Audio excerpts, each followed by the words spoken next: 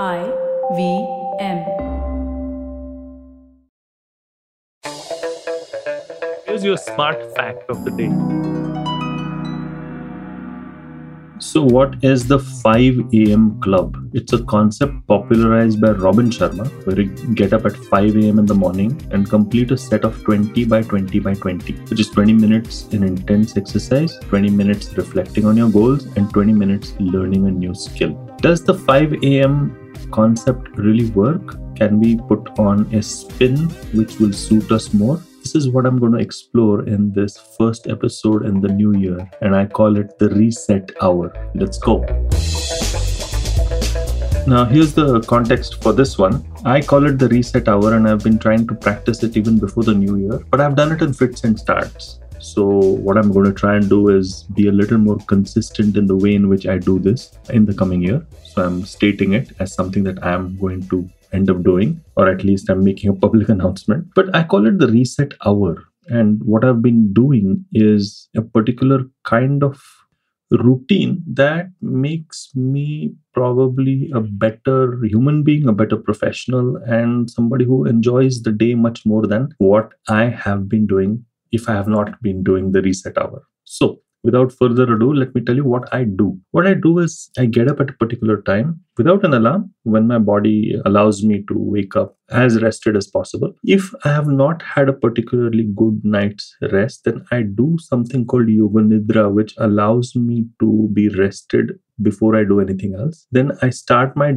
day with something called the Wim Hof method. The Wim Hof method is an intense breathing exercise that allows me to kind of get completely adrenalized, because that's what actually happens physically when you do the Wim Hof method of breathing, followed up by 2 to 3 minutes of meditation, not more than that. And then I do a set of 10 to 12 Surya Namaskars, rather 12 Surya Namaskars, I would say. I started with maybe a 10er and then moved to 12, but I don't go beyond that. Once I finish the Surya Namaskars, I actually fire up my phone. I haven't hopefully looked at my phone till then. I fire up my phone and I start Duolingo, and I start kind of doing my lesson in French for 5 minutes. And then I look at the news, I look at what I have to do in the day, and maybe go for a cup of coffee. Now, this takes me to my reset hour. It is something that is quite close to the 5 a.m. club, but there are some subtle differences which I think can make this routine much more flexible and much more accessible to all of us.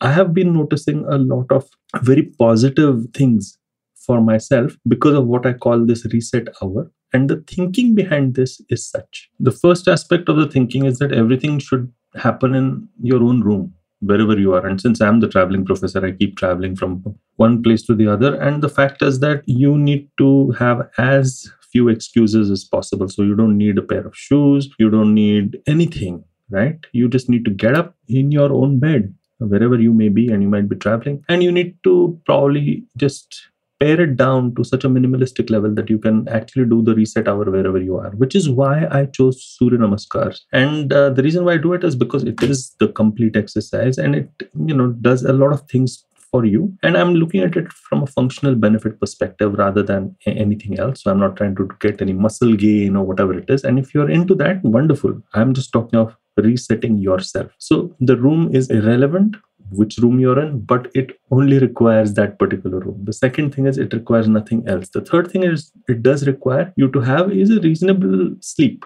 But if you don't sleep well, again, there's a plan B, which is Yoga Nidra, which allows you to be rested before you get up.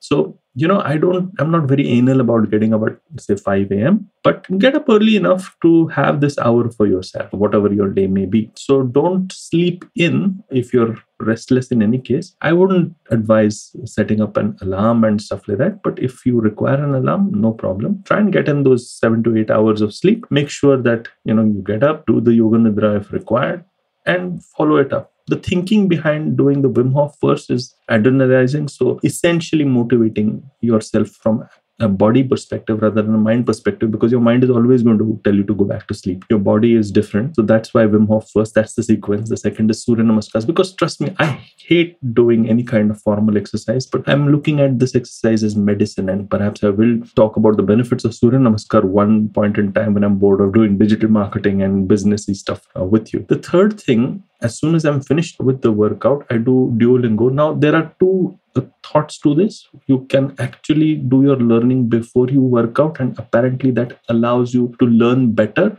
So you could try switching it up, see what works for you. For me, doing Surya Namaskar and then setting down to, doing Duolingo for learning French and then learning a few things which I can share on the podcast or for my classes or consulting also work. But there's a routine and there's a pattern, and it's all stacked up, as you see. And we've talked of stacking up of habits at some point in time. And I'm sure that you'll have a variety of sources wherein you can actually understand stacking up of habits, like, atomic habits and the rest of it. So I'm not getting too much into that. What I am getting into is that the routine is followed because of a couple of reasons. One is that it takes into account my weaknesses rather than something that I'm going to become Superman tomorrow. I'm going to look at plan Bs, right? What if I'm tired? What if I'm bored? What if I'm demotivated? What if I'm, the idea is to accept those weaknesses and to reduce all kinds of barriers for it. And the reset hour is with a specific purpose. It is for you to live the rest of your day to the best of your ability, which not only means productivity, but also enjoying life.